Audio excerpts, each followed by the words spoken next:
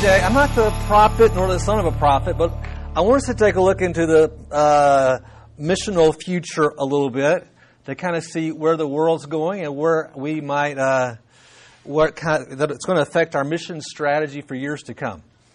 I've been kind of some study on this through the, I Googled it. It's my daughter. If I ask her, I ask my daughter, "How do you know that stuff?" She says, "Dad, I Google it." I'm like, okay.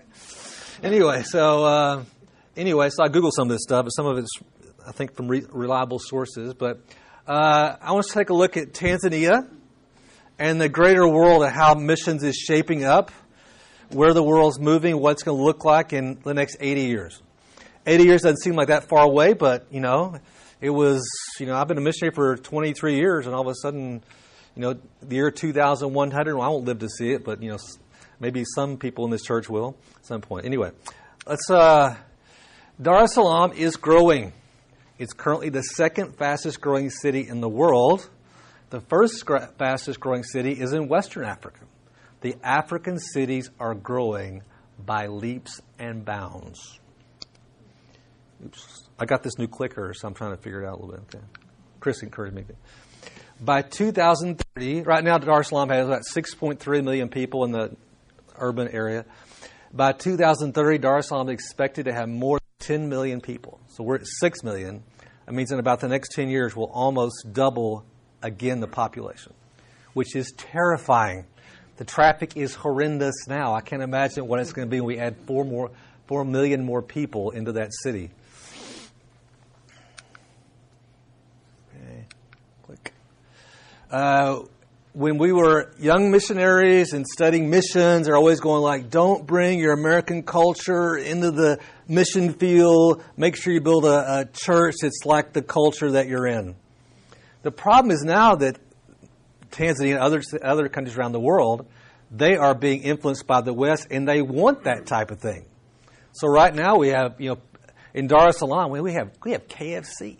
We first came to Dar es Salaam, we had nothing. We have KFC, Subway, we have AMC movie theaters, little kids are watching Black Panther, pizza. We can have Pizza Hut delivered to our house now. YouTube, all the kids, they all have smartphones. They're watching YouTube videos of American Christian music. So now they want American Christian music in the church, things like that. So it's, all of a sudden, what we're told not to bring in, they're wanting to bring in to their culture. And we have malls, and you have, because of the smartphones, you have internet basically available to about almost everyone. Now, this is where pay close attention. I'm going to back up a little bit. If you notice, this is the 2025 top 20 cities by population. These are projections. This is where the prophecy comes in. Okay. So if you look now, this is 2025. Of course, you have in North America, 3 biggest cities: New York, Los Angeles, Mexico. South America, Sao Paulo, Rio, Buenos Aires. And Africa only has 2 largest cities, in Lagos and Kinshasa. And then, of course, India starting to have a lot of the bigger cities, and Tokyo being the biggest city over here in the Far East. Okay, 2025. 2050. Watch how things change. These are projections based on birth rate and death and things like that. Okay, so North America is still same 3 cities. But all of a sudden, South America, there's only 1 city in the top 20 cities or so. All of a sudden, look at India, Mumbai, Chennai, and these cities, Karachi, they're all beginning to explode in population. And now look, Dar es Salaam's on the map.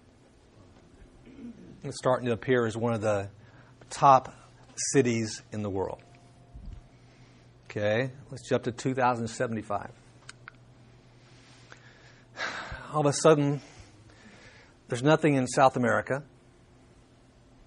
New York City's still on the map. Mexico City's still on the map. But what do you see? Where are the population centers starting to explode? India and Africa. All of a sudden, Tokyo is a smaller circle. Manila's still on the map. But now look at this. 2075, the 3 bigger cities are Lagos, Kinshasa, Dar es Salaam, Nairobi. What do you think that means for missions? Anybody got any ideas? Question? Yeah. Why do you think they're growing so much faster? What's causing it? It's fertility rates. Oh. It's basically that these countries are birthing more children than the Western cultures. And you notice there's nothing in Europe, which historically you go back a couple hundred years, whatever, that was where the population centers were. London, you notice London's not even on the map never was on the map. Nothing in China. Nothing in China. Some of that China has caused their own problems because they've only had one child. And now they're ultimately going to pay a price for that because they need those children to be engineers and scientists and all that. Okay. 2,100. The world has changed. Where are the biggest cities in the world in 2,100? The three biggest cities are Lagos, Kinshasa, and Dar es Salaam. Then, of course, India. Manila is still on the map. What do you think that means for missions, though? What's your thoughts? Any idea? You're thinking, I'm not sure yet. Sending missionaries to us. This is a good point. Because now if you have these, if majority of the population's here, India and Africa, it may be that these countries will start sending out missionaries to North America, South America, Australia, China, Europe. Okay? The future of Dar es Salaam, by 2100, Dar es Salaam is projected to be the third largest city in the world at 73 million people. They're projecting that these cities become megacities with 70, 80 million people. They're not even sure if it's a possibility for cities to grow that big and survive, but that's the projection. How many square miles makes up Dar es Salaam? It would be smaller than the area of Kansas City. Really? Yeah. Yeah. Come drive one day in our traffic. You'll understand. Becoming quite clear of that. We have a very pedestrian society, so people don't live very far from things. So, as I drive through Kansas City, I see these big open fields in the city, these big wide, not margins, the place in the middle of the medians in the highways. We have none of that. Everything's built on top of itself, and it's all just crammed.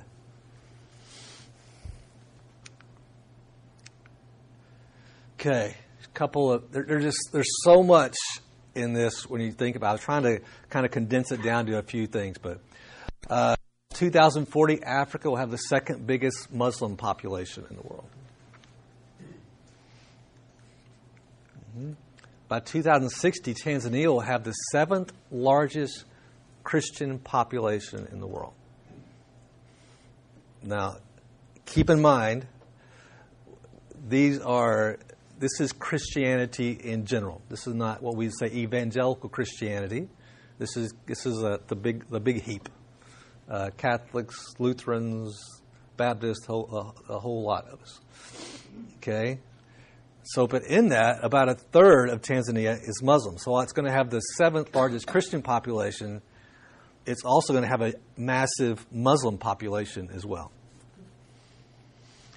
And this is really key. By 2060, 4 out of 10, or 40% of the world we live in, or the Christians in the world, will live in sub-Saharan Africa.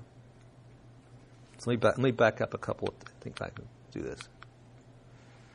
So by 2060, 40% of the world's Christians will live from right here down.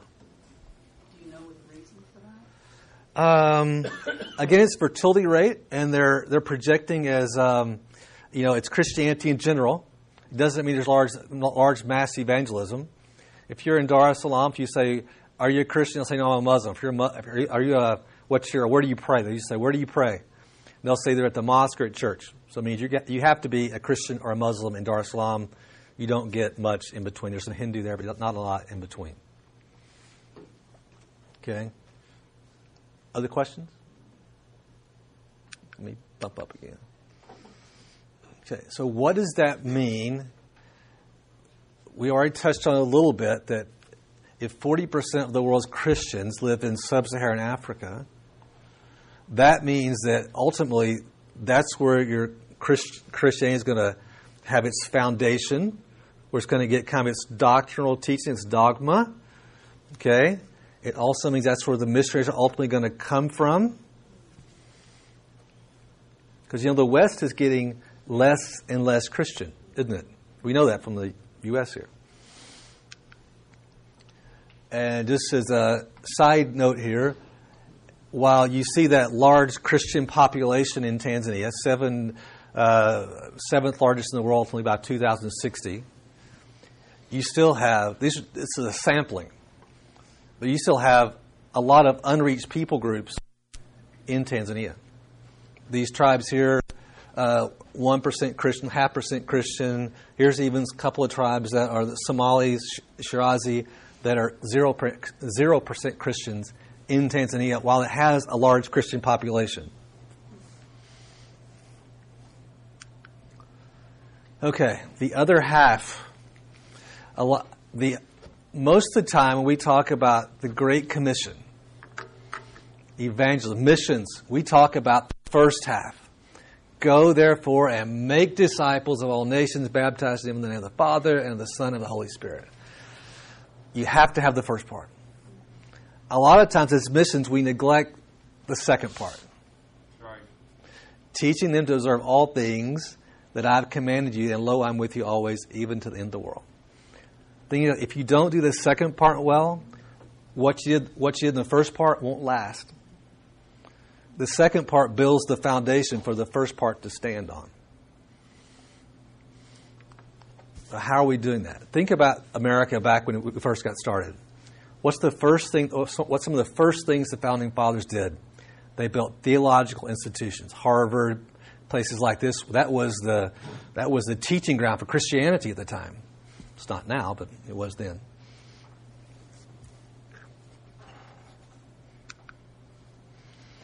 Then we go to that 2-2-2 principle. 2 Timothy 2:2. And the things that you have heard from me among many witnesses, commit these to faithful men who will be able to teach others also. First of all, any thoughts so far before I move on?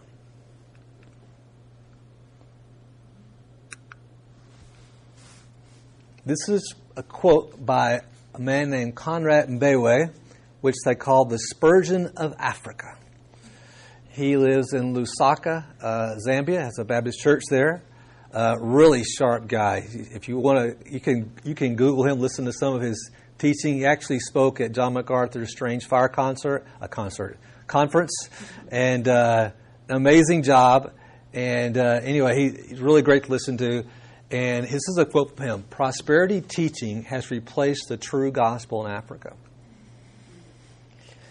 My point here is, if we don't build solid foundations in places like Africa for theological teaching, for good dogma, you're going to end up with a Christianity that's a mess. Yeah. It already is. We have, in Dar es Salaam, we already have people selling holy water. The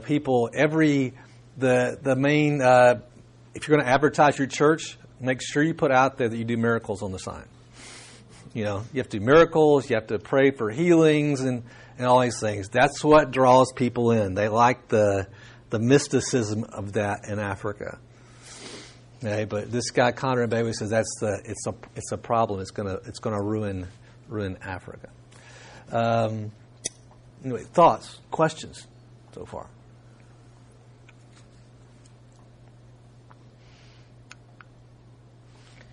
Then what is the theological need? What do we need to do to change this? We have on the outside of our church, because I knew everybody else is advertising miracles, we have on the outside of our church, what does the Bible say? And it's amazing. We have people from kind of more Pentecostal backgrounds that are been to churches that are very hyped up, screaming, yelling. I mean, some of the stuff's crazy. And they're going like, we really appreciate your church because you really teach the Bible. We have a church across the street from our house. It started out being a Seventh-day Adventist church, but they weren't getting a lot of traction. So they switched to Pentecostal and started doing miracles and all kinds of crazy things. And they're casting out demons. They're like, you can hear them. I mean, they have like these huge speakers too. And so one thing our church doesn't have is really good speakers. We're outdone by the speaker in the speaker war. I'm serious. Some of these guys, they have huge speakers, and like Sundays, and these guys in Tanzania church, they're kind of like the Baptists were years ago in America. It's like they have services every night. There's something going every night, and they're casting out demons or something. So you can hear them across the street, blah, blah, blah, blah, blah, in Jesus' name. Da, da, da, da. They're going like crazy. You're going like, what in the world's happening? It sounds like witchcraft or something. In fact, Conrad Mbewe, the guy just quoted there, he has this whole thing. It says, are we witch doctors, or are we pastors? Amen. And he takes and he goes through the African witch doctor, compares them to basically kind of a Pentecostal pastor, does all this, and he says, see, they're the same. And then he says, in the end, what they both want? Money. So the point is that how do we, if 40% of the world's Christian population is going to be in Africa one day, and they're going to be the ones that's going to be promoting Christianity, sending out missionaries, what do we need? How do we help Africa now? How do we help Tanzania now to avoid that problem? Okay, so obviously we need more Bible-centered churches. So we're pushing that. And I realize a lot of the reasons some of the pastors go to the prosperity theology, that's what they've been taught. One of the issues now in Tanzania is because it becomes such a problem with all the miracles and fake miracles and people coming to churches hoping to get healed and they're not getting healed, is that the governments require all churches that are registered, legally registered, that their pastor has to have some kind of proper theological education, which helps us. Because now if we provide that, we can actually be a theological learning center for more than just our pastors, but for other pastors outside our group. Bible colleges, most of the time as missionaries, we have some kind of Bible college that's within our church, kind of local, and I think we have to start thinking bigger and having some proper Bible colleges where you might bring in, more other pastors, maybe even some liberal arts Bible colleges. Ministry training centers. This is a Bible training center for pastors is a program that we started about 5 years ago, and basically a pastor from the U.S. would go to Kenya, Mombasa, and teach once a year.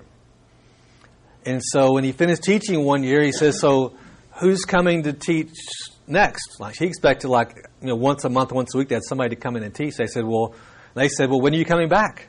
He realized the only teaching they were getting was when he came to teach them. So there's not a lot of opportunity for that education. So he went home. His name is Dennis Mock, and he's a Dallas grad, and he's a member of First Baptist Church Atlanta. And he went home, and he put 10 books together that are basically hermeneutics, New Testament, Old Testament survey, homiletics, Bible doctrine, church history, some other books, 10 books total. Made it almost like an associate's degree, what you might get in the U.S. here. And he published that, and now it's in like 30 languages now. So it was a blessing for us to have that in Swahili because there's nothing like that in Swahili. And so we've been taking our men through that, and that's kind of where my heart is now. We've been taking. We had our first graduation. We had 6 graduates. Then we had 6 or 7 last graduation. We'll have 10 or 12 graduate in April. It's been such a blessing to our men because now when they have this prosperity teaching going around, they don't come to us and say, "Well, what do you think about that?" They already know. they've studied the Scriptures, they understand all the Bible doctrines, and they're able to discover this themselves and realize what's right and what's wrong. So one of our young men, Freddie, I showed him a video during the week. He started at the Manna Feeding Center. He's about, 9 or 10 years old. He's a mischievous boy. He always has this look in his eye like, what have you just done? Kind of thing. It's like, it's funny, when he was about 10 or 11, he convinced us he was 13 so he could go to youth camp. So, and all the other kids are going, he's not 13. I'm going, but he says he is.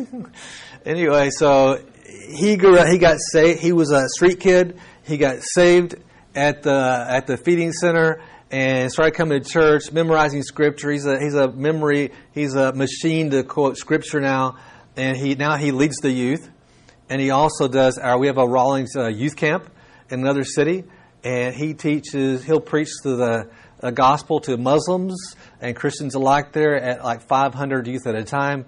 And it was not uncommon to have 150 or 200 youth come forward during those camps to receive Christ after Freddie speaks.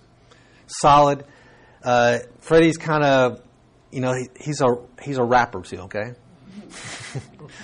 The funny thing is, he knows he can't sing, so he raps. Maybe I should try that. So he's all into the Christian music scene and all that. And so while Darsalon has this big prosperity theology kind of infestation, he's able to look at the songs they sing and say, Pastor, see that song there? That's prosperity theology all over it. And so he's able to discern that, and also trying to create music for the youth to listen to that's not that way, that's more biblically based. So he's really tapped into that culture. But anyway, he graduated from the Bible Training Center for Pastors. I asked him, I said, what's your favorite book? He said, your Old Testament survey was my favorite book. I said, why? Because he said, Pastor, help me understand how the whole Bible fits together. And so they're learning a lot, and it's moving forward. And even we have older pastors that have come to the program. And one of the wives said, I asked her, I've known her since we came to Tanzania, I said, Mama Msumi, how's Ernesti? How's his preaching since he went through the BTCP program? She says, it's much better now. So I'm going, what was it like before that? Anyway, it's created depth, and we see our pastors, instead of just preaching on typically Tanzanian pastors very topically oriented, not exegetical oriented, and they're just kind of all over the place, picking verses here and there and building some kind of sermon out of it. Now we see them as they're growing, they're starting to preach more exegetically through the Scriptures. And you know what they say? It's easier because I know what I'm going to preach the next week.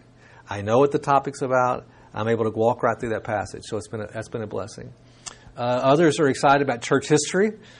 I was mentioning this the other night when church history, when I took it, I was excited about it till the first test, and I wasn't so excited about it anymore. And anyway, so when it came to teaching church history, we usually, these books, we'll divide them up. There's like 3 main teachers. Then we'll bring in teachers from the outside too. We have a Scottish friend that's very fluent in Swahili, believes like we do.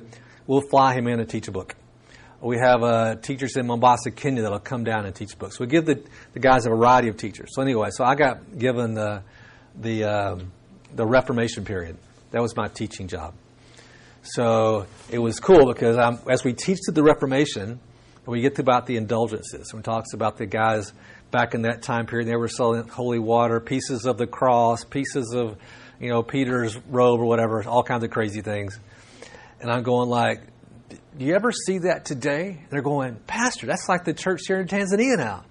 I said, yes, that is. I said, so, and what was Luther's solution to that? Well, it was sola scriptura. It was, what does the Bible say? So it teaches them to always come back to the Bible.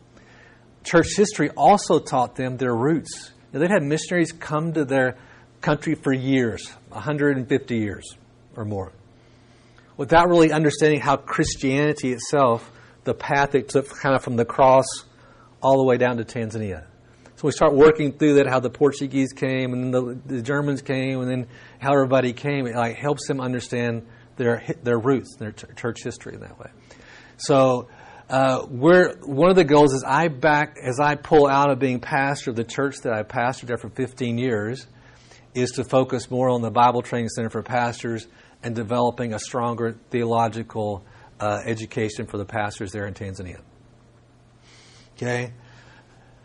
Translation of theological literature. We went to a bookstore on, was it Thursday? Thursday, I think. The thousands of books in this bookstore. I mean, we have at our fingertips any topic, any commentary we can go and buy. They have hardly anything translated into Swahili. There's Pilgrim's Progress is translated to Swahili. There's a handful, literally a handful of books that are translated into Swahili for them to read. So we get a lot of our thoughts and our encouragements from reading books. They don't have that. Here's the big one. How many of you have ever heard of an African theologian? They're non-existent. Typically, the Africans look to Europe or the U.S., something that we've written about theology to get their theology. It'll be such a blessing one day when we have African theologians writing these books about theology, systematic theology, or whatever. Okay. Questions?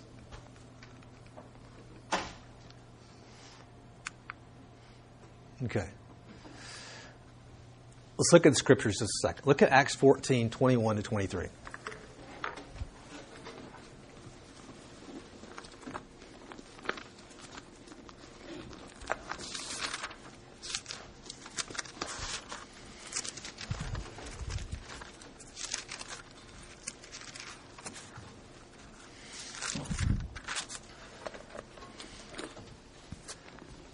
As I mentioned, a lot of times when we talk about the Great Commission and missions, we focus on evangelism, winning the lost, which is, we have to do that. That's a given. I think we've emphasized that a lot. We should keep doing it. We have to do it. But if we really look from Acts 13 to Acts 20, which is actually, that's really Paul's mission work during those 8 chapters, you'll see that he constantly, after he found believers in these various cities, that he would go back and teach them again to strengthen their foundation. So Acts 14, 21, 23. Let me read it quickly for you. And when they had preached the gospel to that city and made many disciples, they returned to Lystra, Iconium, and Antioch, where they had already had disciples. And what were they doing? Strengthening the souls of the disciples, exhorting them to continue in the faith, and saying, we must, through many tribulations, enter the kingdom of God. So when they had appointed elders in every city, every church, and prayed with fasting, they commended them to the Lord in whom they had believed. What do you see with Paul? He's evangelizing, making disciples. Then he's coming back to teach them and strengthen them, make sure that they really got what he taught them the first time. If you don't build strong foundations in your disciples, they'll be easily taken in by false teachers. And we see that so much in Africa. There's the radio programs. There's just all kinds of craziness. I mean, people guaranteeing miracles and what else, Beth? There's other crazy stuff going on. What's that? The television stations. Television stations. We have it all. And so they're promising them things. And so it's, when you start promising poor people, if you come to my church and you believe, you'll get rich. So here's one. We have this Pentecostal female pastor, Mama Katale. And so here's one of the things. You go into her church, she'll say, all right. Remember, people typically don't have cars. She says, all right, put your hand up like this. By faith believing, start your car. And so the idea is that if you just have enough faith, you can get yourself a car too. That's the emphasis. It's about having things and money, and that's the kind of theology that you're getting currently. Acts 16, 1 to 5.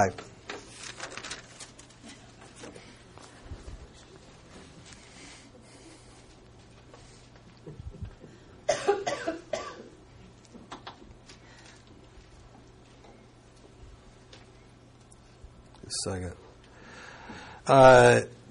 He's already been in these cities. Then he came to Derbe and Lystra, and behold, a certain disciple was there named Timothy, the son of a certain Jewish woman who believed, but his father was a Greek. He was well spoken of by the brethren who were at Lystra and Iconium. Paul wanted to have him go on with them, and he took him and circumcised him because the Jews who were in that region, so they all knew that his father was Greek. And as they went through the cities, they delivered to them the decrees to keep, which were determined by the apostles and elders at Jerusalem. So the churches were strengthened in the faith and increased in number daily. So again, what's Paul doing? He's already done evangelism in these cities. Now what's he doing? He's coming back to the cities to strengthen them and to build them up. And that's what we want to do in like Africa and South America, wherever. It's like we want to look at these things and build them up and strengthen them. Acts 15:35. Let's look back a little bit. Paul and Barnabas also remained in Antioch, teaching and preaching the word of God with many others also. Acts 18:11. Paul stays in Corinth for a year and a half teaching. Titus 1:5. He's in Crete. In Titus 1:5, Paul commands Titus to go and appoint elders in every city so that he would have, and he says to strengthen them or teach them and appoint elders in every city. This is a recurrent theme. A lot of times it's lost in missions because we focus so much on the evangelism part, which you have to have. I'm not diminishing that at all, that we forget the second half. And what's going to happen, let me back us up here.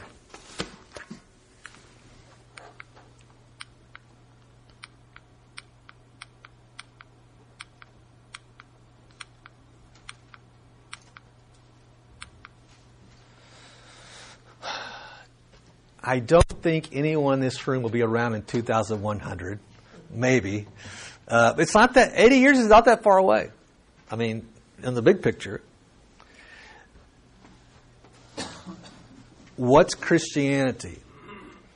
If the majority of your Christians live in this area of the world in 2100, they're going to be the Christians that are going to be setting the stage and be the driving force behind Christianity. What will it look like? If we don't think to the future, plan ahead, to be thinking about, we need to start building now theological institutions, ways to help the churches to be more productive, have sounder doctrine, instead of waiting until 2100. We have nothing. Okay, so help me out here. So we also have, what's this going to look like here? It's going to be very Hindu and very Muslim.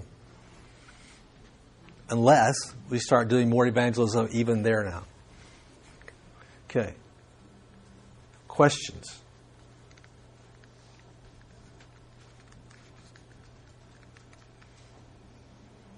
Thoughts?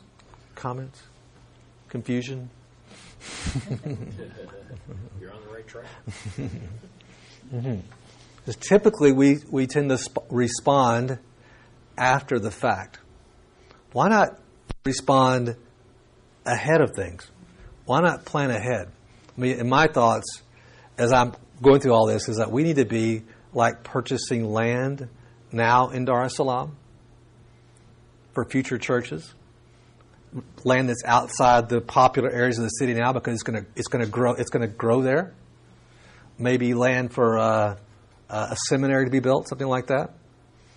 Because if you wait till 2100 and go like, oh man, we need a seminary now. Yeah, good luck with that.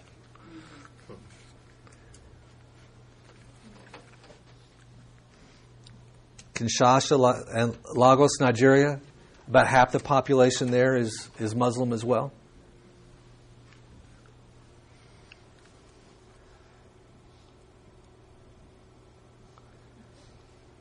Training centers for training centers for missionaries in Dar es Salaam, because one day we may be sending missionaries to Dominican Republic someday. Who knows? Yeah, come on. Huh? Need some help. Okay. Any questions? I thought you got. About 14 years ago, persecution was for you, where it was very bad. Let's put it that way. How is it now? We don't have a lot of like overt persecution in Tanzania and Dar, because the city's about half and half Muslim, half Christian. They've learned to get along with each other to some degree. And Tanzanians are kind of passive anyway, so it's like they're not so aggressive. Like if you go like Kenyans are more. We have this thing is like the Ugandans are very prideful, the Kenyans are very powerful, and the Tanzanians are very passive. And so we don't get a lot of that. But if you're a Muslim, you become a Christian, then your family can ostracize you or that. There's a lot of just for example, in the southern, we were down in the Salu Game Reserve, and there's a village right next to where we had camped, and it was from the Dengareko tribe, and they're like 99% Muslim, but they're folk Muslims, which means the missionary that was down there was telling us that they have actual tribal dances or meetings, whatever, where they are actually worshiping the devil. So they say they're Muslim, but they're dressing in black and actually worshiping the devil in their tribal ceremonies. So you have that, and you have also, in contrast to that, you do have some good churches in Dar es Salaam that are preaching the gospel, preaching the word. One thing we struggle with is finding Tanzanians that have a burden to go reach their own. They like the idea of the foreign missionary going into it. So we're trying to prod them out of their comfort zone and to do that. Okay. Well, go ahead. I agree with you. We need to invest in those countries right now Mm-hmm. for the future, Mm-hmm. and without not taking care of the other countries, because between the offense between blacks and whites is always a little Mm-hmm. how you say it? I don't know. No, tension, maybe. So I picture myself that they become missionaries, they're growing, and our countries are growing less Christian right now. Mm-hmm. When they come, they will never get them. White people doesn't get along so well. It's going to be a big friction. It's going to be a war, Yeah. and they have to be very strong and train hours to help them, the little ones that we have here, to help them to reach the other ones. Mm-hmm. It's true. I think some of that helps with kind of the globalization of the world. People are a little more used to each other, and they're not so, those racial lines aren't as bad as they have been in the past. But certainly it's something to think about. Anyone else? Rich? So you said 50% Christian and 50% Muslim. Do you see many Muslims coming to Christ? Not in large droves, no. Okay. They're hard. I mean, Yeah. the bottom line is that they're hard. Because as we all know, it's like it's part of their culture, it's part of their family. So when you want somebody to become a Christian, then you're telling them you're going to leave your family now and all your social relationships. You have to leave your father and mother and kind of thing. So we have the lady that's going to be the pastor's wife. Is the pastor's wife? Her name's Nema Ringo. Her first name was Wanaishi. I think it was Wanaishi. She was a Muslim. She was one of our first converts, and her family was all Muslim except for one brother. One brother came to Christ, and so she came to Christ. But because she was already away from her family, and her husband wasn't anything really. So I led him to the Lord too. So she didn't have that kind of ostracization that normal ones would have. But when her brother got saved, supposedly her father and her brother went and beat him after he got saved. But she was able to lead her mother to the Lord on her deathbed, and her other sister, who was a Muslim, she had AIDS and she was dying, and they witnessed to her time and time again. And she hadn't come to Christ, so they said, Pastor, you come witness to her. So I went down and I just, when they're all like skin and bones, they don't have very long to live, you kind of go for the jugular. So I went to John 1:1, and kind of like, this is who Jesus is. He's the Word. He is God. And she accepted Christ that day. And the great thing about it was after she accepted Christ, she's telling everybody. She says, "Praise the Lord, I'm a Christian now," and everything. And her husband, who is a Muslim, he's passing there. She says, "I'm a Christian now." Whatever, I forgot her husband's name. He's going, whatever. So he just walks on by. But it was exciting to see that happen in their life. So because of that one lady, and our church has gotten saved, it has affected other people in her family getting saved. And ultimately, sometimes as missionaries, you think, I've got to go lead these Muslims to Christ. The best thing I can do is train people in our church to lead Muslims to Christ, because they automatically understand their culture, know all the hidden dynamics that I wouldn't get, and we see that now. We see them witnessing to their friends. Yeah. Okay, Chris, my time's up. All right. Let's have a word of prayer. Why don't you pray for us? Yeah, sure. Let's pray. Our dear most gracious Father, we thank you for this day. Thank you for this group of people that have come out this morning. I pray that you will just bless them, Father. I pray that you'll give us a vision, not for just now, but for the future of missions. Help us prepare and be ready for the harvest that you already planned that's to come, if you do not come before that. Father, I pray that you'll just renew our spirits and our commitment and a fire inside us to promote the name of Jesus all over the world. Help us to be good stewards of what you've given us. And Father, help us as we not only lead people to Christ, but we build up men, women, young people that are strong in their faith and know the Word of God. They'll be able to fight off Satan when he comes with his lies. Father, we thank you. We ask all these things in Jesus' holy name. Amen.